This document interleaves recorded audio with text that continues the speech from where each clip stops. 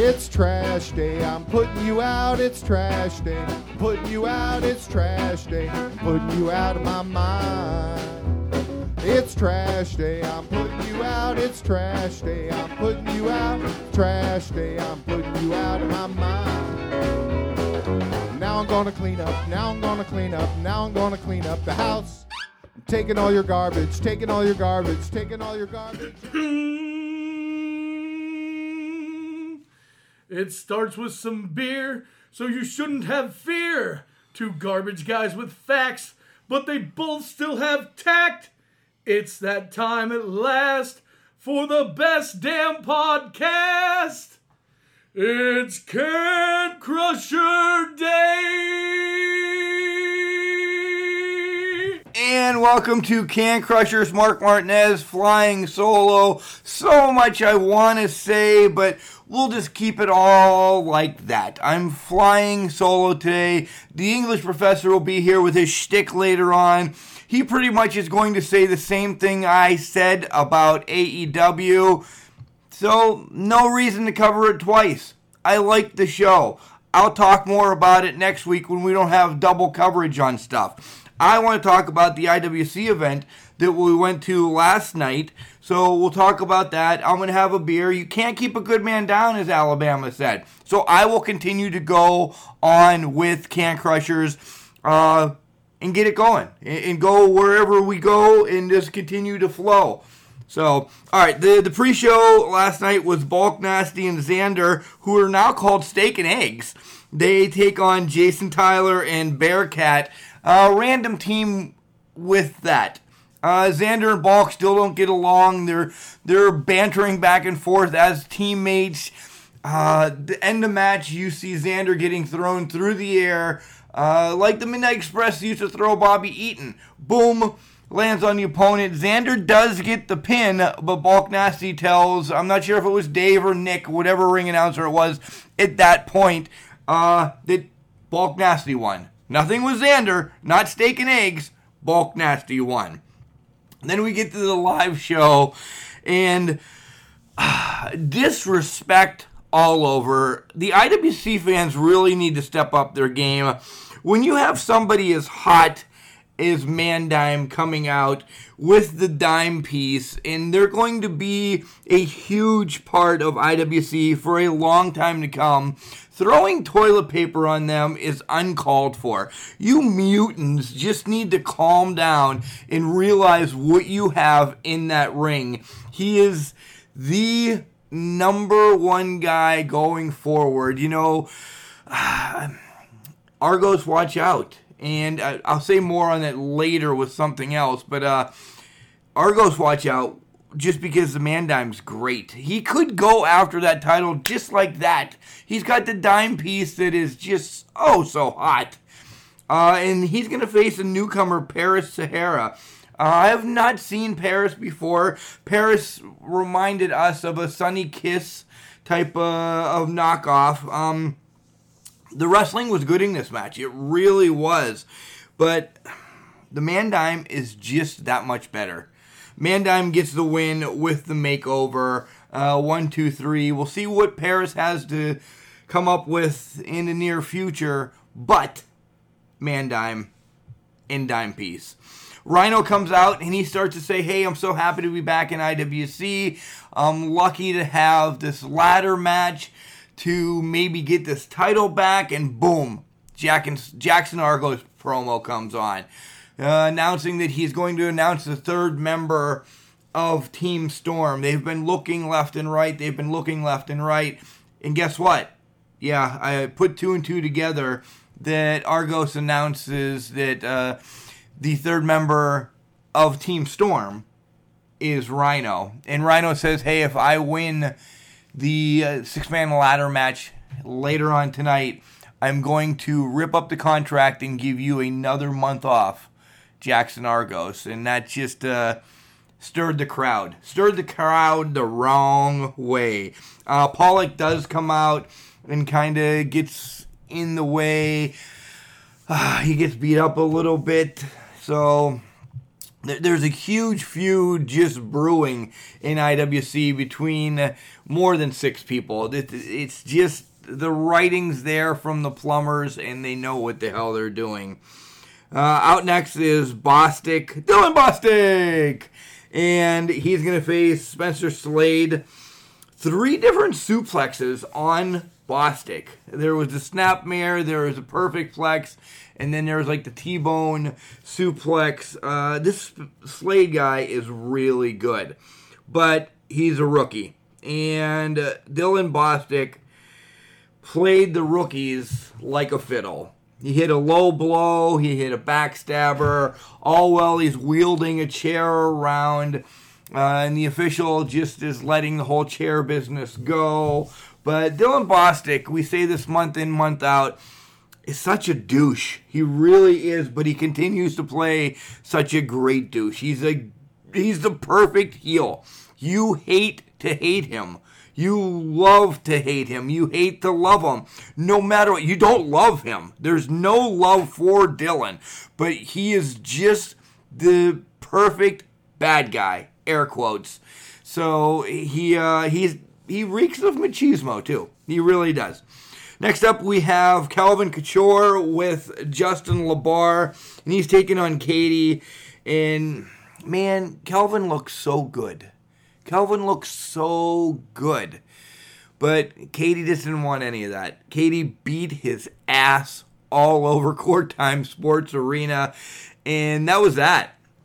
After the match, she grabs a mic and says, "Hey, LaBar, remember you promised me if I beat this Schlode that I will get my rematch."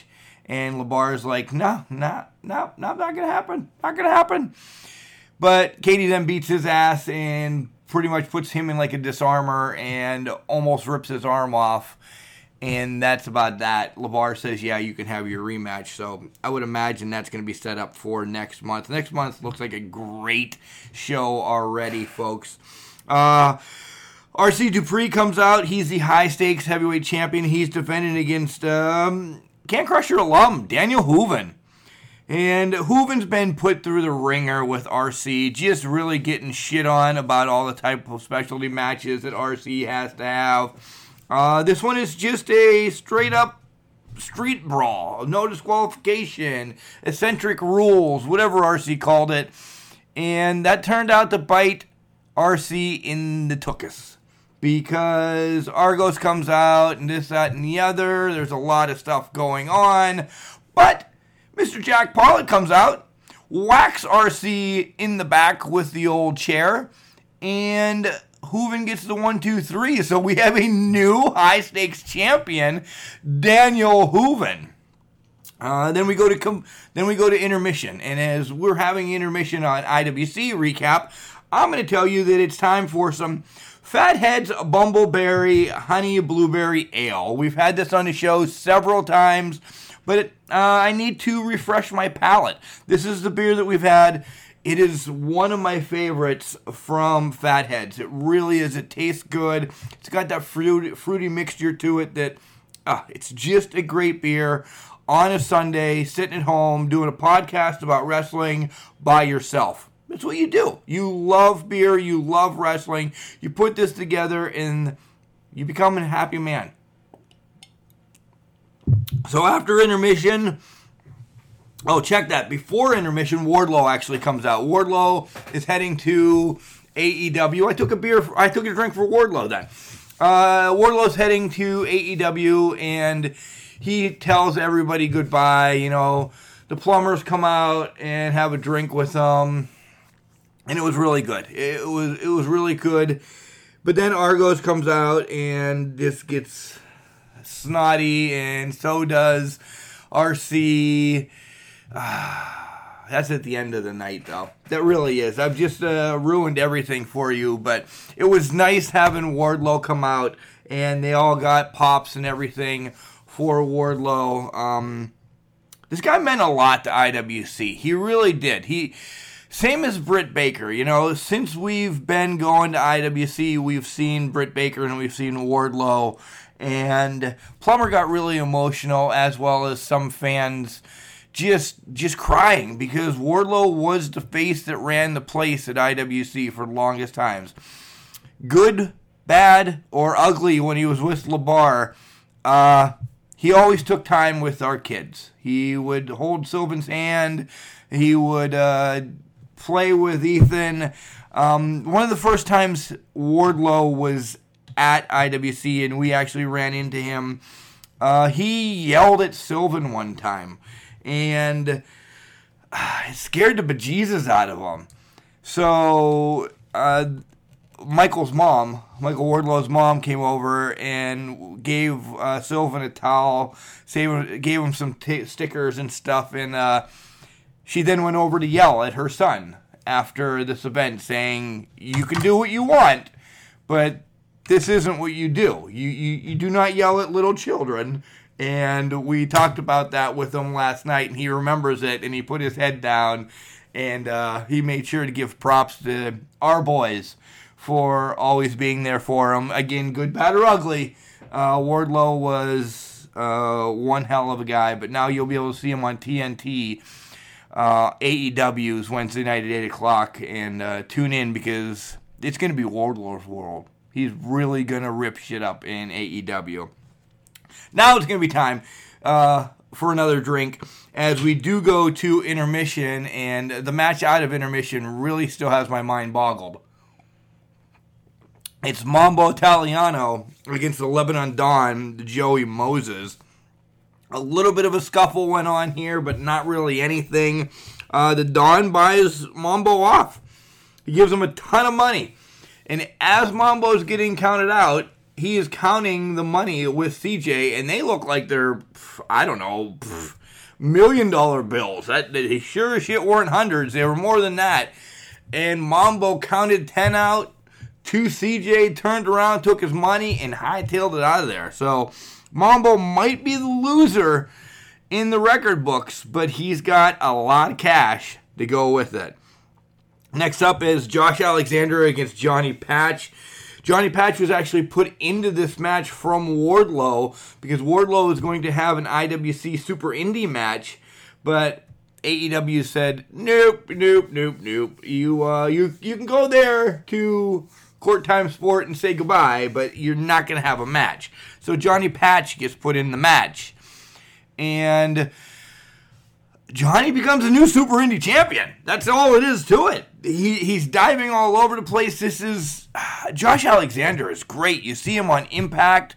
You see him as part of the North. Him and Ethan Page, and they are huge men. And I was shocked by the turn of events that Johnny Patch won this. Saddened though is that Josh Alexander was carried out of the arena as once Patch hit a move off the top rope, it looked like an ankle or a knee was tweaked or something that Alexander could not continue, and that's how Patch got the win. 1, 2, 3, new Super Indie champion. And this is where I transition to one of my favorite feuds right now, or since they've graduated a year ago, is Johnny Patch and the Dime Piece. So this all needs to turn right back around, and the Man Dime definitely needs to get in there and get a shot at that Super Indie Championship. Next match on the docket, whatever, it was just there. Duke Davis against Chris LaRusso. Gannon Jones Jr. nowhere to be found. He was getting down and dirty without Duke, so Duke had to be locked and loaded. But he really wasn't, because the rest of the regulators were there, and they made it known. Duke might have got the win during the match, but the rest of the regulators beat his ass. And Duke limped out of there with his tail between his legs. Brian Cage and Ethan Page announced to be at Winner Takes All on the next one in November. And then we have a 3-on-2 handicap match. It's a culmination against Gory and Patch. But we've just seen Patch wrestle. So Plummer comes out and says, no, that's not going to happen. Gory is now Patch is now our Super Indie champion. He's not wrestling another match. that got a little banter between me and the English professor saying, I agree. He's a champ. You want to protect him. This match really means nothing. But John said, hey, this is, he signed up for it. Well, he did sign up for that match, but Wardlow put him in the other match as his replacement. I don't know. I don't know where that goes. But nonetheless, I think it turned out to be a great decision. So it ends up being 3-on-1. The culmination against Gory. Yeah, that long pause was there. The culmination against Gory. Gory gets taken out. Gory gets taken to the shed. Just nothing. Nothing is there for Gory. He might have had a couple offensive moves, but it just wasn't working. 2 tables get stacked up right in front of us on the outside, and the culmination take him up, and they said, hey, you could have come home. You could have come home. And they just throw him through the tables. Boom. Head crashes off the ground. Gory, twitching, lights go out, and ending up in the ring is Sean Phoenix. He says, November 2nd, puts the mic down, and that's your fair warning culmination. It was 364 days, I believe, that Sean Phoenix has gotten hurt. He's coming back. He's coming back to kick your ass. I would imagine Gory will lick his wounds and he'll be back as well. And if they need one more, I know they can call on the Bearcat. The Bearcat has so many issues still with Remy LeVay, as the rest of the IWC fans do. So I think that's going to be the culmination of this feud, to see Sean Phoenix kick their ass. Next up is the main event of the evening. It is a 6-man ladder match. Vegas, Palace, Pollock, John McChesney, Rhino, and Jimmy Nuts. We get to see Jimmy Nuts back. We didn't get to make it to West Virginia, but we see him back in this. And goddamn Dylan Bostic comes out and screws up Nuts' whole idea. Nuts was right there. He had his hands on the briefcase, ready to become the number 1 contender. And that son of a bitch, Bostic, comes out, hits him in the low blow, and Nuts is pretty much out of the match. Vegas was in the match. It came down to pretty much, was it going to be Pollock or was it going to be Rhino that won? And Rhino ended up getting up that ladder after everybody comes out and take Pollock out. He gets up that ladder and he grabs the title. Well, RC and Argos are out there celebrating, and then all of a sudden Rhino says, Nah, I'm not with you guys. Gores Argos through a table or a door that was still in the ring from the match, and he says, by the way, I'm cashing this in next month. Pollock comes back around, and Wardlow comes out, and everybody beats the hell out of Argos and Dupree, and then beer is being thrown all over the place, and Justin Plummer, you could have tossed some to this can crusher right here. All in all, though, once again, guys, if you get to see it, $9.99 a month gets you the IWC network. You're going to have everything from 18 years in the making. Plummer is just digging them all up, putting them all on here. You stream it live. You get it the next day. You get instant replays even, from the night. We're going to have the media guys on here probably in a couple weeks to actually talk about all that, how this IWC network is blown up.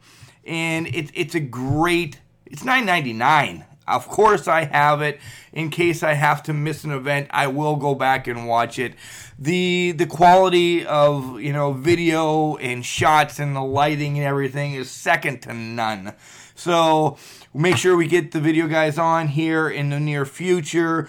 If you don't have it, go to IWCWrestling.com and sign up for it. It makes perfect sense to watch the best wrestling in Pennsylvania, on the East Coast, IWC, the who's who of people who've come from IWC to Impact, to WWE, to AEW now. It just continues to grow. It really does. So, again, IWCWrestling.com, $9.99 a month, and you get the great network. All right, I'm going to take a quick break. No OVW because as of recording, it has not been posted on anything. So, we'll have to just do a roundup of OVW next week about what's happening. So, no OVW this week. I'll come back and I'll talk about Raw, NXT, and SmackDown and what's coming up on a Tuesday this week. And then the English professor will just do AEW by himself. Wrestling. A love and a passion we all share. I've started a wrestling brand. The wrestling brand. A brand founded on the aspects of wrestling. Two entities working together to create a product that connect emotionally for people everywhere. Collar and Elbow is the brand. Passion and love for wrestling is the drive. I am Al Snow, and this is Collar and Elbow, the wrestling brand.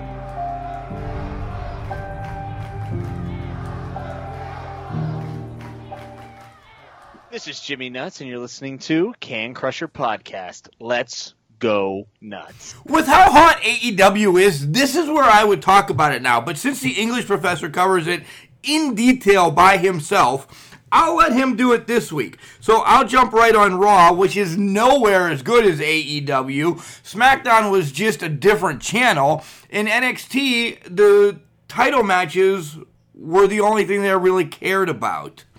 So let's just jump into that right off the bat. Raw, I hate the new stage. I hate the new opening. I don't like the new announcers. Nothing about it. Raw is going to be the second show. You guys have watched everything this week. Raw is now going to be dubbed the second show. It is their longest rated, show on TV, and I think it should always be the number one show. And I will always be the one loving Raw better because of Monday Night Raw, starting way before SmackDown, years later. But Fox. Let me just say Fox. Fox's money is more than USA's money. So they're going to have more room to play with that. So that's where it is. I just don't like the changes. I don't. I'm completely on board with the people on Twitter saying it looked like a Tony Hawk skate park. It did. What was wrong with it? Why did you need to change the stage? You guys, this is nothing new for you guys. It's not like it's a new Raw. In fact, nothing changed on Raw except the announcers. You didn't go to a different time. You didn't do this. You didn't do that. You're going to be losing talent. But nothing has changed. So you changed your stage anyway because it's a season premiere. Okay, whatever. Ray Jr. starts the show, but Brock comes out real quick, beats the living shit out of him and his son, and I loved it. Not that I love Brock, but I loved how they beat the living hell out of Dominic. This is getting Dominic into wrestling. He's been weaning his way in. I don't know if this is going to be a match in the making. I don't like where it went Friday night, but all in all, I love seeing these two dismantled. This was great. I didn't want to see Seth against Ray. I don't think anybody wanted to see Seth against Ray. But now you don't know who Seth's fighting all night. So now you're throwing Seth here. You're throwing Seth here. You're putting Seth in this kind of match. Just say he doesn't have a match. Just say he doesn't have a match and it'll be all right. It would be fine. Nonetheless. I did like Sasha versus Alexa. Bayley and Nikki were both barred from ringside. Becky is at commentary, though. Boom, comes right out. There's a little bit of not a scuffle, words between each other, and all hell breaks loose. This is going to set up for a great Hell in a Cell match that's going to take place tonight in less than an hour by the time this gets put out there. But that's all right. We're trudging through. We're getting everything done. Can Crushers. We're tough. I don't like that they recapped the whole last week. I really don't. Zig and Rude against Heavy Machinery. Nothing's there. Heavy Machinery, maybe they need to go back down to NXT instead of Finn Balor. Yeah, there's a spoiler for Wednesday night. But just... And the Miz TV thing. This is where I'll go off. Since I can't talk about AEW this week, this is where I'll go off. Flair and Hogan come out. They have their own agendas. They really do. Flair wants to say this, how I loved him for 30 years. Hogan says, you got the best woo still. And then it just breaks down into craziness. It really does. They get a match at Crown Jewel. It's going to be a 5-on-5 match. Okay, that sounds like a Survivor Series match. We couldn't have saved it for another month. Okay, nonetheless, we still have Hogan against Flair. And all of a sudden, they found out that they're captains. Now they've already picked their captains. What? Why? Rollins is a captain for Hogan already. Great. Orton's Flair's captain. Okay. Now more people come out. King Corbin comes out. Rusev comes out.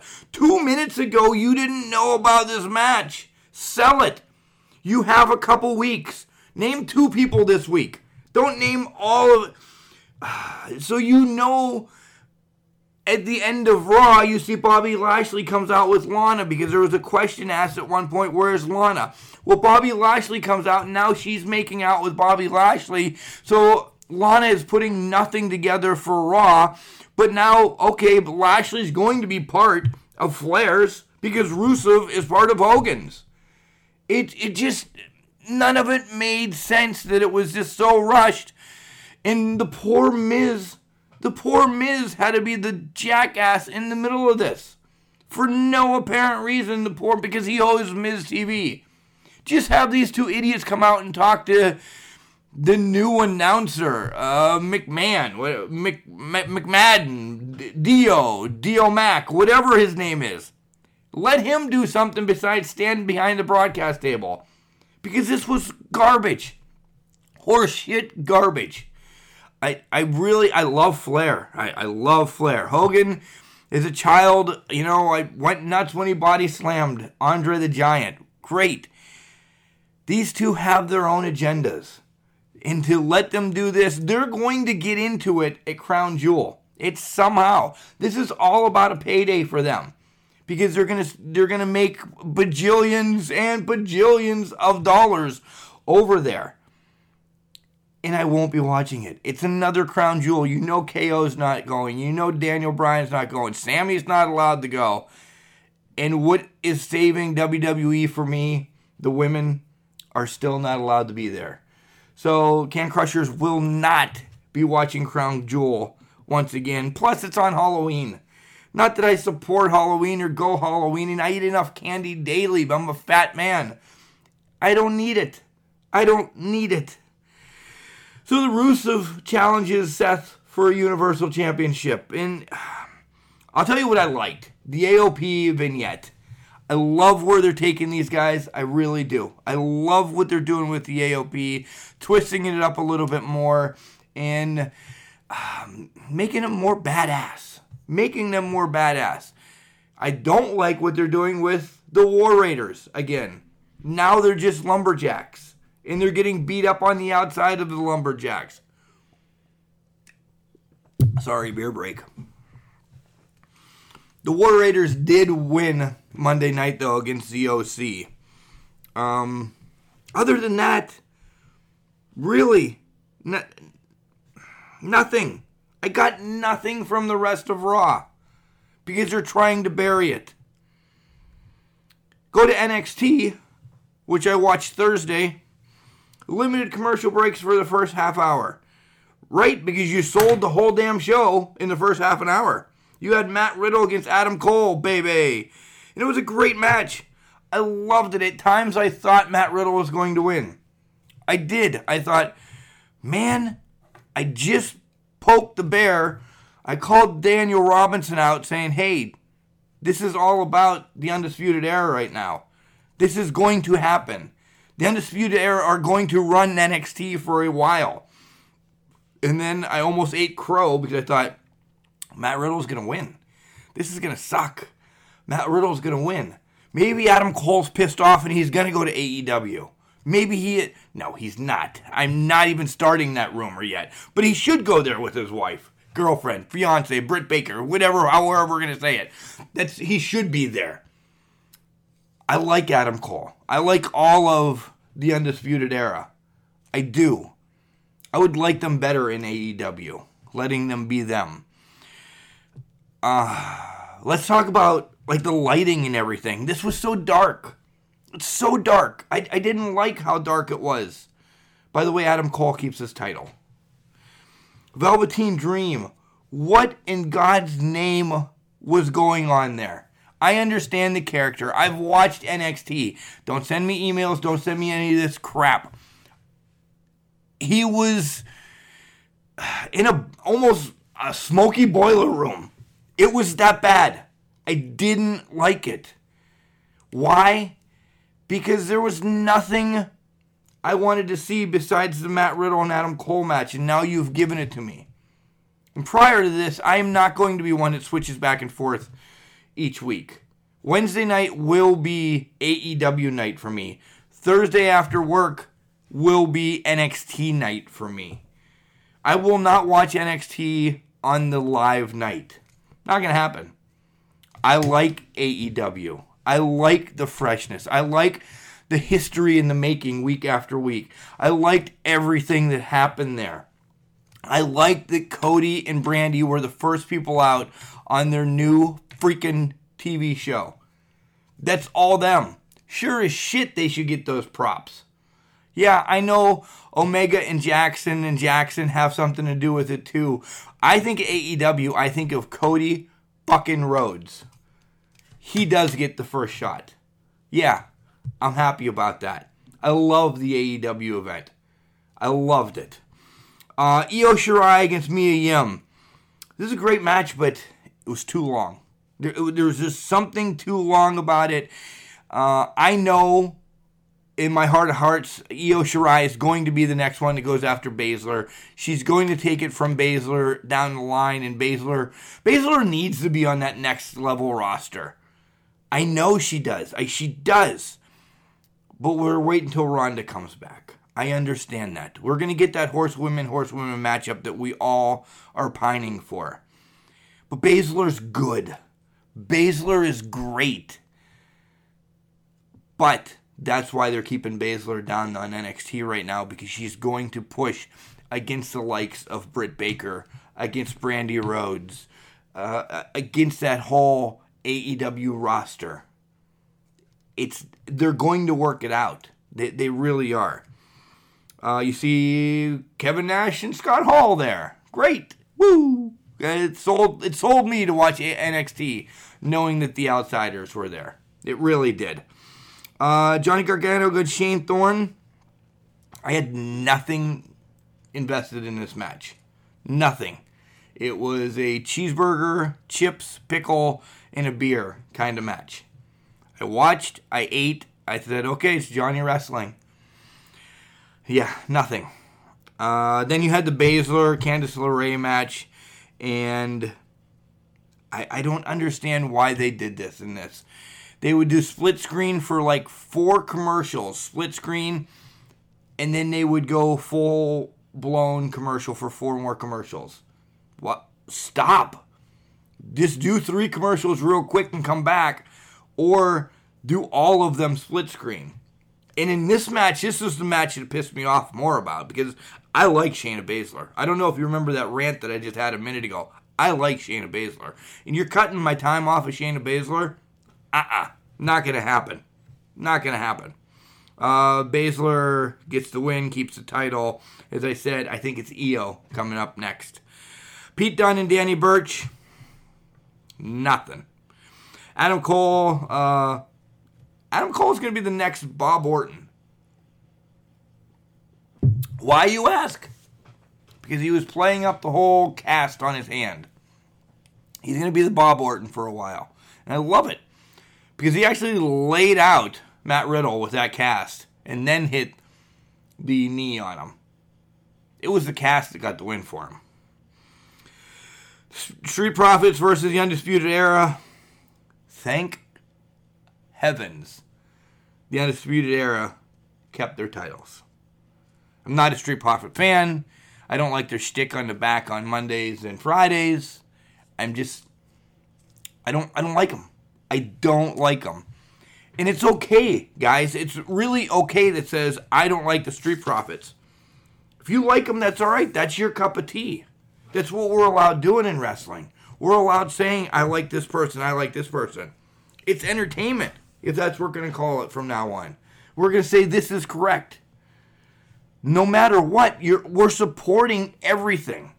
Have it be the Indies, the NXTs, the SmackDowns, the Raws, anything. Yes, like them. They're not my cup of tea. Adam Cole comes out to end NXT, and Tommaso Ciampa's back. And now, as I said earlier, Finn Balor made his way out earlier in the show. So what's going to happen there? Poor Finn Balor. As I get to SmackDown, I'll talk on this real quick. Poor Finn Balor. He, I don't know, demoted. He's in limbo. Like, he was the first undisputed champion. We all were crazy about that. But his shoulder blew up. Boom, see ya, on the shelf for a while. Comes back. He gets a title run here, gets a title run here. Plays with Shinsuke Nakamura on and off. I don't know if this is... if his career's going where he wants it to. You know, they always say the thing is where you want to be on WWE, Raw, or SmackDown. He just went down. And he wasn't somebody up for release that elected to go down. Kind of like Killian Dane or Breezango, who, weren't getting fans going. Finn Balor, the roof blew off. Any place that he went, pah! They were excited to see Finn Balor. But now he goes back down to NXT. This is a ratings thing. That's all it is. You're no shit, Mark. This is a ratings thing. This is what it's about. Ratings. Finn Balor on NXT is better than Finn Balor on SmackDown being a mid to low card. Finn Balor on NXT is now fighting Adam Cole or Ciampa or Velveteen Dream. Come on, folks. Those are your four freaking big people right now on NXT. Matt Riddle just lost. Matt Riddle's more worried about Goldberg or Brock Lesnar or Cain Velasquez or anybody that's used to be an MMA fighter. Matt Riddle's not one of those four. The four that I just named are. That's your match. These are going to be your feuds for a while.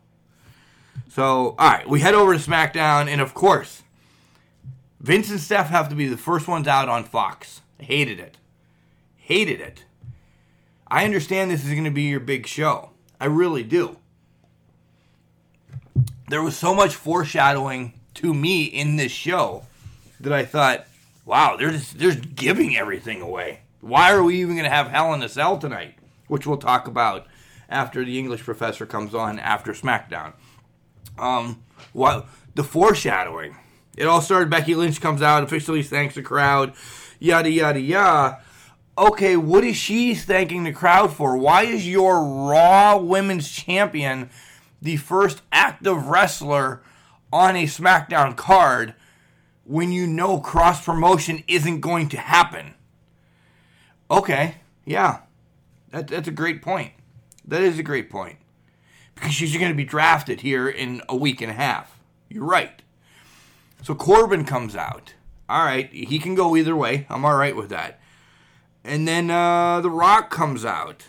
And that's fine. This segment was great. We rip on Corbin about being a dick or being, whatever. He's good at what he does. He takes those little punchliners. This Rock-Becky thing was phenomenal. I loved it. Perfect way to start SmackDown. I agree. But it should have started SmackDown, not having Vince and Steph come out, wave their mugs, and say, "Whoo, we're here too." No shit, you own the company. I'm all right with that. Don't come out.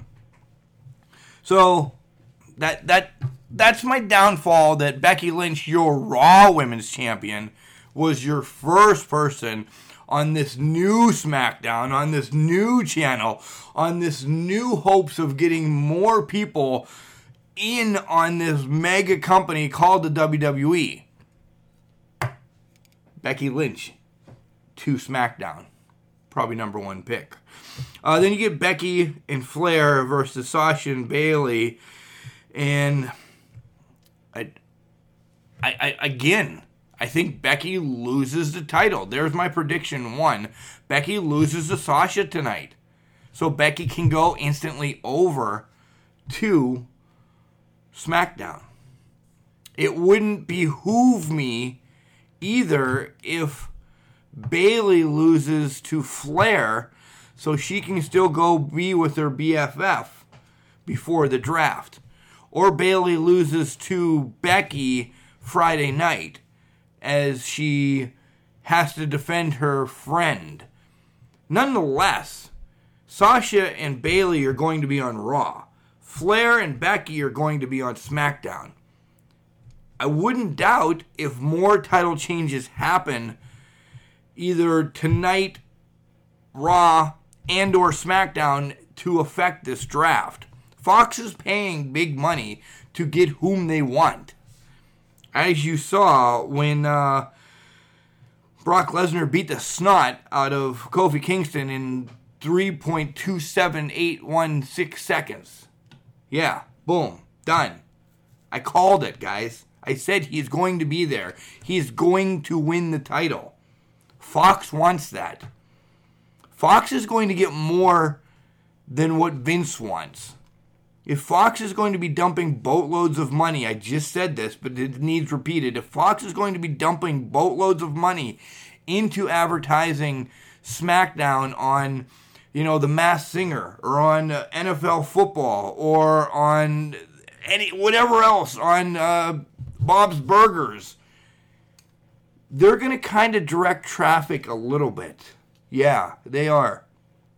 It's not USA that, Raw has been the number one show. NXT is now the number one show. So you have 1 and 2.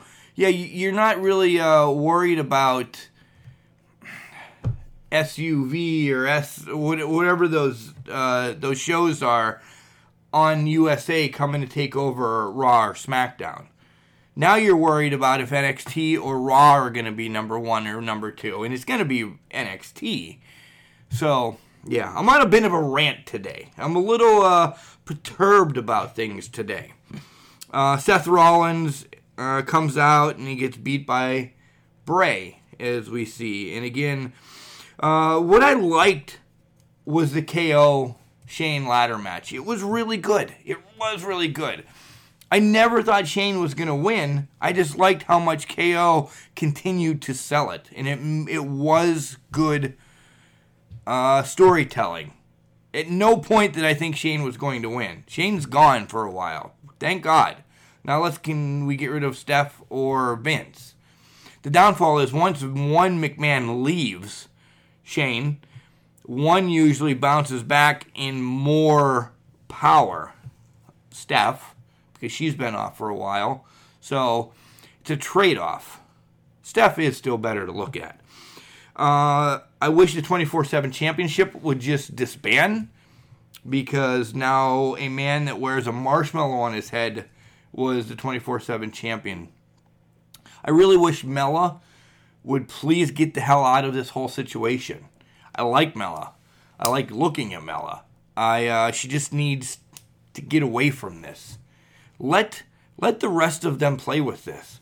Mella was a champion. Mella could be a champion.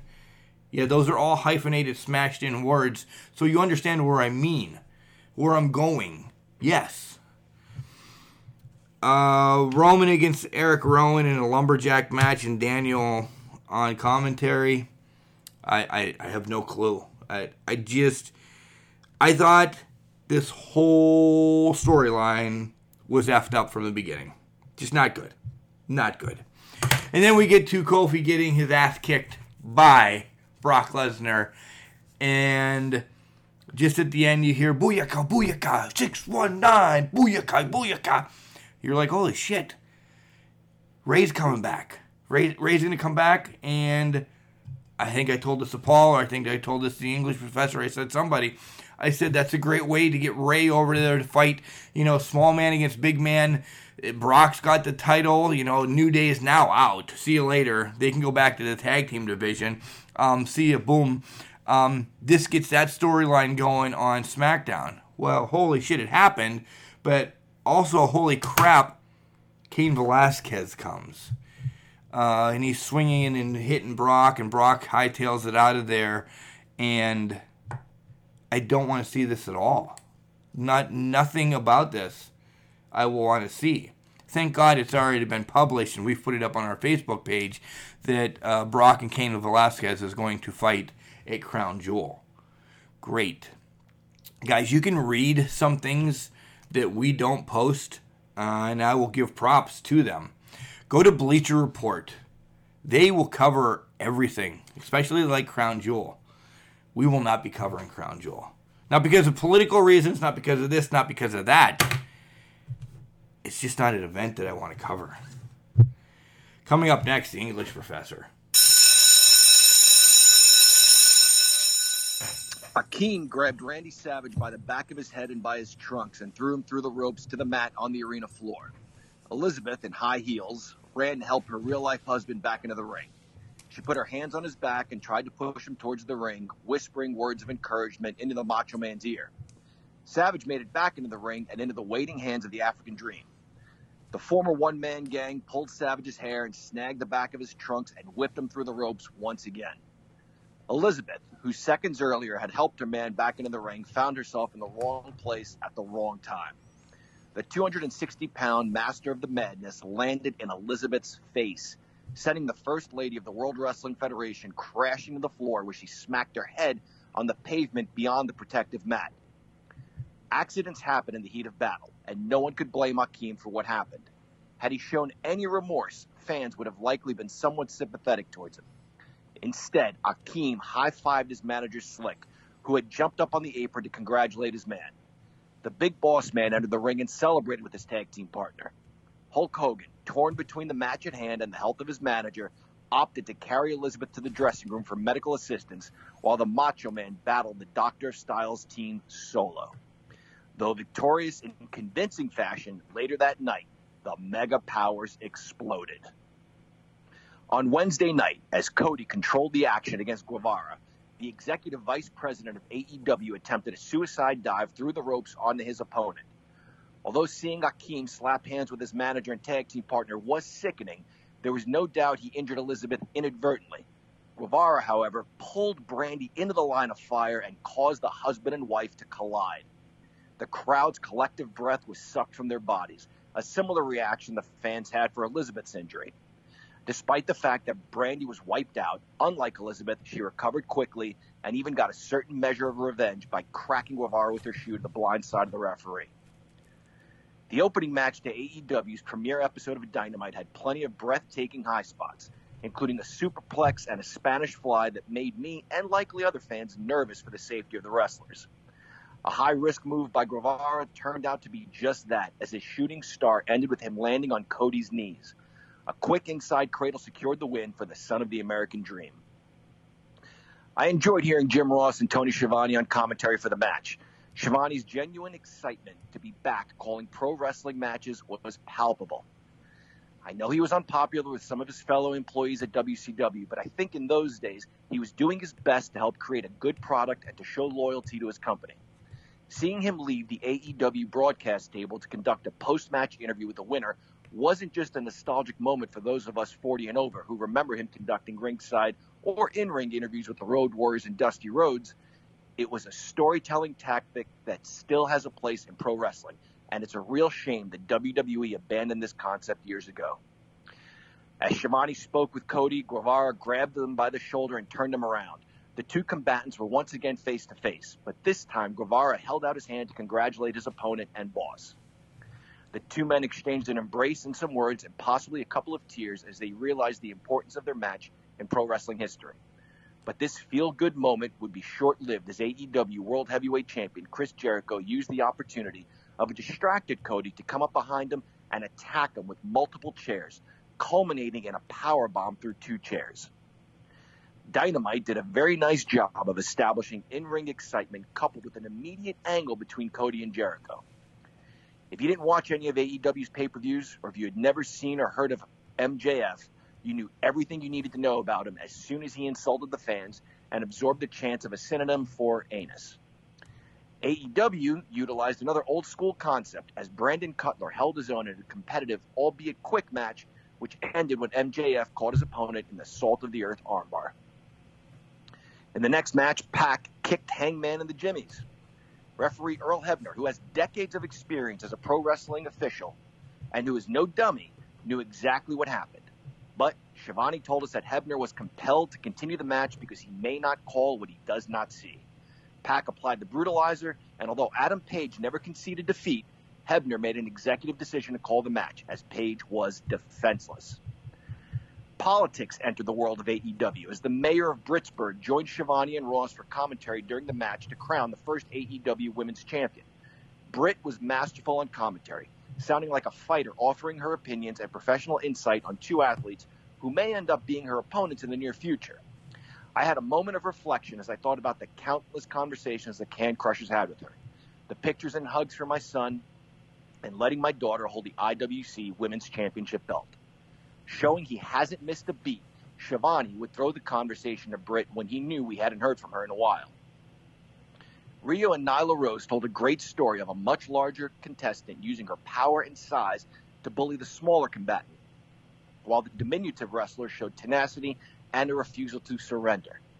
Although I think some of the false finishes were a bit far-fetched, the women still did a nice job of keeping fans guessing who would win this match, and either result would have been believable. The ending left a little to be desired for me, as Rio won the match and the belt with a pair of running knees to the face. Obviously, a knee to the face is enough to end most fights, but after seeing everything these ladies survived, I did not expect the match to end with so basic a move. Although the hype for this match centered around crowning the first AEW Women's Champion, the real story was what followed the contest. Michael Nakasawa entered the ring to congratulate his countrywoman and to conduct an interview with the new champ. He would also serve as her translator. Nyla Rose jumped both Nakasaka and Rio. Once she had Rio out of the way, she lifted Nakasaka in the air and hit him with a Death Valley driver. She initially failed to lift Nakasaka properly and nearly dropped him on his head, drawing a loud "Oh!" from the crowd. But Nyla regrouped and delivered the variation of the powerbomb with a devastating thud. With the exception of the occasional slap from a woman that the male wrestler hardly sold, such as the Brother Love Show when Queen Sherry decked the Ultimate Warrior after he implied that the Macho King was seeking love with another woman. Or Cheryl Roberts smacking Ravishing Rick Rude following months of chauvinistic antagonism, real intergender fighting probably began when Chyna speared Hillbilly Jim following a match between Triple H and Henry Godwinn. But even then, the good old country boy seemed more surprised than hurt, and his gentlemanly southern manners prevented him from punching a lady. But on Wednesday night, Nyla Rose's strike floored Nakasaka, and her powerbomb contorted him in half, perhaps ushering into mainstream wrestling a new concept in which men and women wrestle each other, and the women hold their own and maybe even win. The Can Crushers have seen plenty of intergender matches on the independent circuit this year, but it's good to see men and women duke it out on a cable wrestling show. In the end, Kenny Omega ran into the ring to make a save by pushing Nyla Rose and protecting Rio. I like that this was the extent of the interaction between Omega and Rose. Could we see Rose interfere in an Omega match at some point and clobber him? Not with a loaded purse or a shoe, but with an elbow or a forearm. The main event six-man tag team match provided the most action-packed excitement on the card. World champion Chris Jericho teamed up with Santana and Ortiz to take on babyfaces Kenny Omega and the Young Bucks. The last time I saw the Young Bucks, they were taking on the Rhodes brothers and using some heelish mocking tactics, so I wasn't quite sure how they fit into this match. The match quickly spiraled out of control as Jon Moxley made his way to the ring and dragged Omega into a wild brawl, culminating in the VIP section where Moxley hit dirty deeds on Omega through a glass coffee table. Meanwhile, in the ring, Jericho hit a code breaker and Judas Effect on Jackson to gain the win for the bad guys. Being bad guys, they continued to beat on their outnumbered opponents until Cody made the save. His opening match opponent ran in the ring as well. Seeing them embrace following their match, I figured Guevara was there to help Cody and the Bucks, but Guevara nailed Cody in the Rhodes family jewels. And speaking of family, Dustin charged the ring to help his kid brother, but Bellator fighter Jake Hager nailed Dustin with a spine buster. What followed was a street fight style beatdown of all the good guys. AEW used simple, proven storytelling techniques to introduce the bad guys and the good guys who will be fighting them every week. NXT is always a good show, and last Wednesday was no exception. We fans can say that we're the winners because WWE has major competition. But in the head-to-head match, the real winner was AEW. In my opinion, according to the Nielsen ratings, and most importantly, according to the Can Crushers Facebook poll, in which 50 members of Can Crushers Nation overwhelmingly chose AEW by a score of 37-13. Part of this victory is likely because AEW is new, and we fans have been starving for a fresh wrestling program on cable television. I have my questions and concerns for AEW. A couple of the matches had way too many false finishes following crushing moves, only for the match to end with a basic holder move that came nowhere near the devastation of the moves preceding the kickouts. This is a formula I have never enjoyed, and I hope AEW uses it sparingly. I understand AEW wishes to let the wrestlers fight and minimize disqualifications, but I'm puzzled how Jon Moxley can interfere in a tag team match and put his hands on a participant, but the referee does not call for a disqualification. If Earl Hebner had seen Pac's low blow, would he have called a disqualification, or would he have allowed the match to continue? I'm unclear what constitutes an end to a match due to rules violations in AEW. Let me reiterate that I think Ross and Schiavone were brilliant on commentary. I have made no mention of the guy in the mask because I don't think he brought much to the match calling. This commentary team would be more than fine with just the two old holdovers from the days of Jim Crockett Promotions. If AEW wants to have a third team member, perhaps an unknown with a love of wrestling and its history and a communications background, say perhaps someone with an English degree and a masterful use of the English language in both written and verbal communication skills would be a good hire. Speaking of Jim Crockett Promotions, my biggest pet peeve on the night was Schiavone telling us that they haven't been on TNT since 2001. I understand JCP was on TBS, but who is Schiavone referencing? JCP has been gone for a while. You can check out the JCP Facebook fan page for the exact, specific second Crockett turned out the lights for the last time. With WCW's champions taking over where Crockett's left off, we fans saw it as a continuation of the same product. In fact, many of us didn't know there was a transition at the time, and even some wrestlers from the era used the term WCW to refer to either product. Turner's WCW folded in 2001. So what did Schiavone mean? Was he implying that AEW is somehow a continuation of WCW or JCP? If so, that's a bad idea because both of those companies are long gone. While I appreciate the old school feel with the modern upgrade that we saw Wednesday night, I think AEW would be wise to not compare itself to the two companies that folded to their main competitor. In today's English Tip of the Week, we'll take a look at some of the different types of punctuation that go inside the quotation marks of a direct quote. First of all, please note that when quoting something directly, the first letter of the first word in the quotations is capitalized. For example, if I quoted Mark's opinion of me, I'd write the following sentence. Mark said, comma, open quote, capital T, there is no one better on my show than the English professor, period, close quote. Even though the word there appears in the middle of that sentence, it is the first word of the sentence of the direct quote and must be capitalized. As for punctuation, you may use a comma, a period, a question mark, or an exclamation point inside the quotes, depending on where in the sentence you place your quote and whether the person speaking is asking a question, showing excitement, or just simply stating something. When Bobby the Brain Heenan mocked the fans or the baby faces, Gorilla Monsoon would ask, "Will you stop?" Gorilla was asking a question. So if we were quoting him, we would write the sentence as follows. Gorilla Monsoon asked, comma, open quote, capital W for will, you stop, question mark, close quote. The comma comes right before the first quotation mark. Then we open our quotes, capitalize the first letter, use a question mark at the end of the question, and close the quotes. When Bobby Heenan told us about his neck injury and the pouring out of support from fans and well-wishers in the forms of cards and letters, he told us, "It's a well-known fact that my mailman in Beverly Hills has developed a hunchback from carrying all my mail." But how would we quote this? We would quote it as follows. When Bobby Heenan told us about his neck injury and the pouring out of support from fans and well-wishers in the forms of cards and letters, he told us, comma, open quote, capital I for it's, a well-known fact that my mailman in Beverly Hills has developed a hunchback from carrying all my mail, period, close quotes. If we switch the formation of that sentence, we'd use a comma at the end of the quote, not a period. Open quote, capital I for it's, a well-known fact that my mailman in Beverly Hills has developed a hunchback from carrying all my mail, comma, close quotes, Bobby Heenan said. We use a comma in this instance because the sentence isn't finished. We still have the part that says, Bobby Heenan said. In the first instance, we used a period at the end of the quote because it ended the quote, but also because it ended the sentence. In a nutshell, if the quote is in the middle of a sentence, use a comma at the end.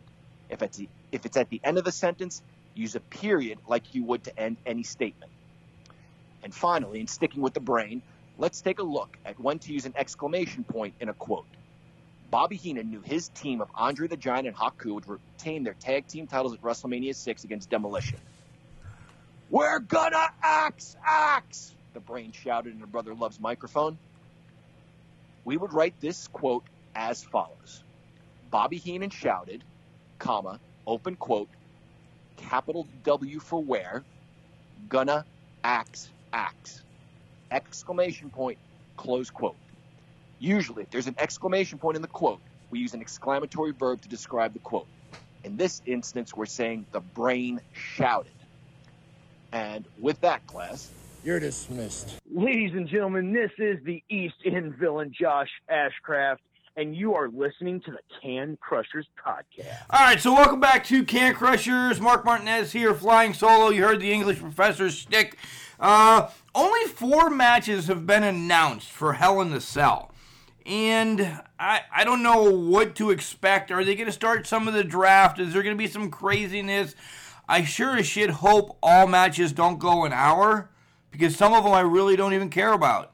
And one of them is Roman Reigns, Daniel Bryan against Eric Rowan and Luke Harper. I can't imagine this match is going to end without a disqualification, a double count out.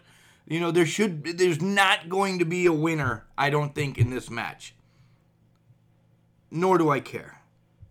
Next match up is, just going in order from Bleacher Report, Becky Lynch against Sasha Banks. Guys, I've just told you my spoiler 5-10 minutes ago, maybe 20 minutes ago, that Sasha wins tonight. Sasha wins tonight. She's your new Raw Women's Champion. She comes out tomorrow, celebrates, great. Becky's nowhere to be found, or Becky challenges Bayley for her SmackDown one on Friday. It's going to happen. Becky's going to get another title. Becky's going to get another title real quick. But Becky's going to be on SmackDown. Remember I told you that? And I'm all right with Sasha winning. I love Sasha. I love Bayley. I love the legit badass huggers. I'm fine with them. So her getting a little rub and maybe bringing this all back around to Sasha against Bayley, which we want to see, because it's some of the greatest women wrestling from that takeover years ago now. Bring it back. We want it. We really want it. So that brings us to Bayley against Charlotte. If Charlotte wins, whatever. Fine. It'll be your 97th championship in 8 years. Great. You're going to be better than your dad. Yay. You're a WWE product. Yay. Whatever. I like her. Just don't shove her down our throats. So I hope Charlotte doesn't win. And I'm okay if Bayley loses to Becky Friday, because it's going to happen. But it's not going to happen tonight. I don't think so. I really don't. I think Bayley keeps it, and there might be a little bit of a quarrel between the legit badass huggers, and that's how Bayley loses it down the line. And then finally, you have The Fiend against Seth Rollins. I don't know if this is going to be a big surprise for you. Seth Rollins is also going to SmackDown. Yeah. And I'm okay with The Fiend winning. I would be okay. Maybe it's just a transitional title for now until somebody else bounces around. For the love of shit, Braun Strowman's got $1.6 million for whatever. Maybe he finally gets a chance to carry his legacy on. Who knows? But I think The Fiend gets it. I really do. No garbage tip this week.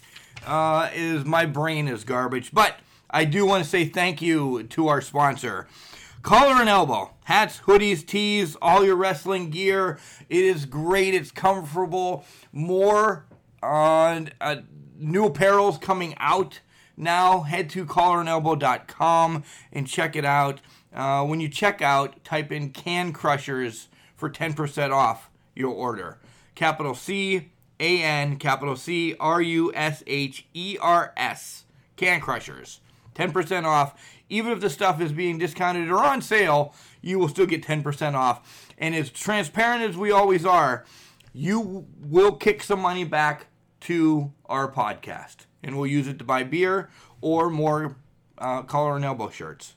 So it'll just be a continued, rapid cycle of beer shirts. And that's what we're going to use it for. We like what we're doing here. We like being the voice. Don't expect us ever on YouTube. That's something we thought about for a while. It's not us. We like being the voice. We like carrying this mic up to wrestlers and saying, here, talk into this. It's the old school Lord Alfred Hayes mic that we have. When he had Tuesday Night Titans or Prime Time or whatever the hell those old shows are. The English professor will correct me in the comments, so it doesn't really matter. Reach out to us on Facebook or Instagram. We post a lot of stuff. You're going to see a great interview coming up this Wednesday. As spoiler, it is with B. Brian Blair of the Killer Bees. You've seen some of the stuff that we leaked already about the Cauliflower Alley Club. Guys, look into that. We're going to become supporters of that real soon. CauliflowerAlleyClub.org. The stuff that they're doing for wrestlers in need, our past heroes, our future stars, is something that wrestlers listening to this, you should check into it. You should really check into it down the line. And if you need some connections, I can help you get in touch with B. Brian Blair. He's the president of it, and it's a wonderful, wonderful organization. You'll learn a lot about it on Wednesday during our spotlight with B. Brian Blair. So there's a buzz coming. Did you get the little hint we gave you the other day? There's a buzz. You can also send us an email at cancrushers69@gmail.com. We've been getting some emails. Some are just saying, hey, you guys are idiots. Ha, ha, ha, ha. We like those. Send them. Keep sending them. Do whatever you want. Also, check out our website at https://cancrusher69.wixsite.com/cancrushers. We're sprucing stuff up. We're getting events on there. I haven't taken an event down that we were at last night. That's going to be something I do tomorrow. We need to get Cauliflower Alley Club up there as well, so we're supporters. And you can listen to us everywhere. iHeartRadio, Spotify, Stitcher, Buzzsprout, iTunes, Google Podcasts. We put it on Facebook. If you guys want to go to Buzzsprout and listen, there's a little money icon up there to help support our cause to get more beer and Collar and Elbow shirts. No, it does cost some money to put these on, folks. It really does. If you want to send us something, that would be amazing. I'm never going to say, man, if you don't get money to us, we're going to have to cancel the podcast. No, screw it. I'm a one-man band. I will continue to do this. You can't keep a good man down. I'm all about this. I live this life. I really do. Maybe we should have a spotlight with my wife sometime about what I've given up and what I am going to miss And one of the things coming up here in the near future falls on our wedding anniversary weekend. Yeah, I'm that guy, but she's already given me praise. Go, just go. You drive me nuts. She gets a better wedding anniversary present with me not being around and then me going to wrestling. Her birthday is November 30th this year. No, it's always. But I'm going to be in Winston-Salem at WrestleCade. Get away from me. That's a better birthday present. She does love me, but she knows this is my passion. Can Crushers has started because we talked wrestling. I live wrestling. And I want to continue. We want to be an outlet for the indie stars. Come on and be on Spotlight. This is what we want to do. We reach out to you. It's the people like OVW, IWC, Asylum Wrestling that have welcomed us and said, Mark and your merry men, come on in. You want to do something? Here's Jimmy Nuts. Here's Britt Baker. Here's Ray Lynn. Here's Justin Smooth. Here's King's Ransom. Here's Eric Shea. The list goes on. Throw Asylum in there as well. We love this. And now MCW's coming on. Here's Gia Scott. Dante's calling us. We're going to come on the show. We're getting legends. Guys, I do this for you. I do this because I want you to get our shitty opinions, but I want you guys to hear the legends and love the legends. But I also do this for me. You hear this during every interview. This is my spot in every interview. God rest her soul, my mother named me Mark because I am the biggest freaking Mark out there. Listening to Brian Blair yesterday at John's house when we recorded, I remembered him putting the masks on. I remembered this. I was in my childhood again. And by the way, B. Brian Blair, I didn't tell you this. I need to send you a text. But if you hear this first, my mother loved you. She loved your curly little hair sticking out from underneath the mask. She thought you were gorgeous. So there. And don't forget the WrestlePost app. If you are in North Dakota and you're looking for Shayna Baszler's mom, check out the WrestlePost app. You'll find all the events out there, and you'll find out what's going on. The WrestlePost app. Get it on your iPhone, get it on your Android. Tells you wrestling. You can have other podcasts if you don't want to listen to us all the time. But we'll tell you about the WrestlePost app more than anybody else. Because it's a great app. I have it all the time. Hey, this weekend, October 12th, is the 10th anniversary IWC show in Clearfield, Pennsylvania. Head to IWCWrestling.com. The card is now out. It's pretty freaking awesome. The downfall is we will not be there. We will be celebrating Paul's wedding. I was going to say birthday, but Paul's wedding. So, big weekend for Paul and Teresa as they're getting hitched. Paul probably will not be on next week's show as well, as he'll be loaded. I also will probably be loaded, so hopefully it's a morning show next week. October 24th, the Wrestle Rex. The Rex Theater in Pittsburgh. La Parka, LA Park. Sam Adonis, Facade, Gangrel, all scheduled to be there. That's a Thursday night, folks, if you're looking at it. That weekend, October 26th, is Angels Gate in McKeesport. Flying solo on this one. I'm excited about it. All women's matches, all night. I can't wait for this. I really can't. Rebel's going to be there. See if we can work something out with them. Opening another door. Opening something else. That's what it's all about. And then November 2nd, Winner Takes All, IWC's huge event of the year. As I said, Brian Cage announced to be there. Ethan Page announced to be there. Jackson Argos defending against Rhino. Along with so much more. So, a little bit of a shaky show today. But we may do. You got all the wrestling. We may be shifting gears a little bit, but we're going to stay on Sundays. I like Sundays. I like being your kickoff right to your wrestling pay-per-views if there's one. I know AEW is going to have them on Saturdays. I know that. Saturdays just don't work for us. They don't work for us. We got football on Fridays. We got this on Saturdays. If we go to an event, Saturdays are event nights. Sundays is when our show is going to be. So it's going to roll out all the time like that. So that's it. That's it I have to have.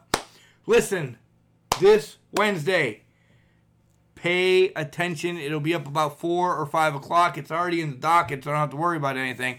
It'll be about 4 or 5 o'clock. You're going to hear the Can Crusher Spotlight with B. Brian Blair. Until then, I hope it's a good Hell in a Cell. But remember, just because you're trash doesn't mean you can't do great things. Look at me and the Can Crushers. It's called a garbage can, not a garbage cannot.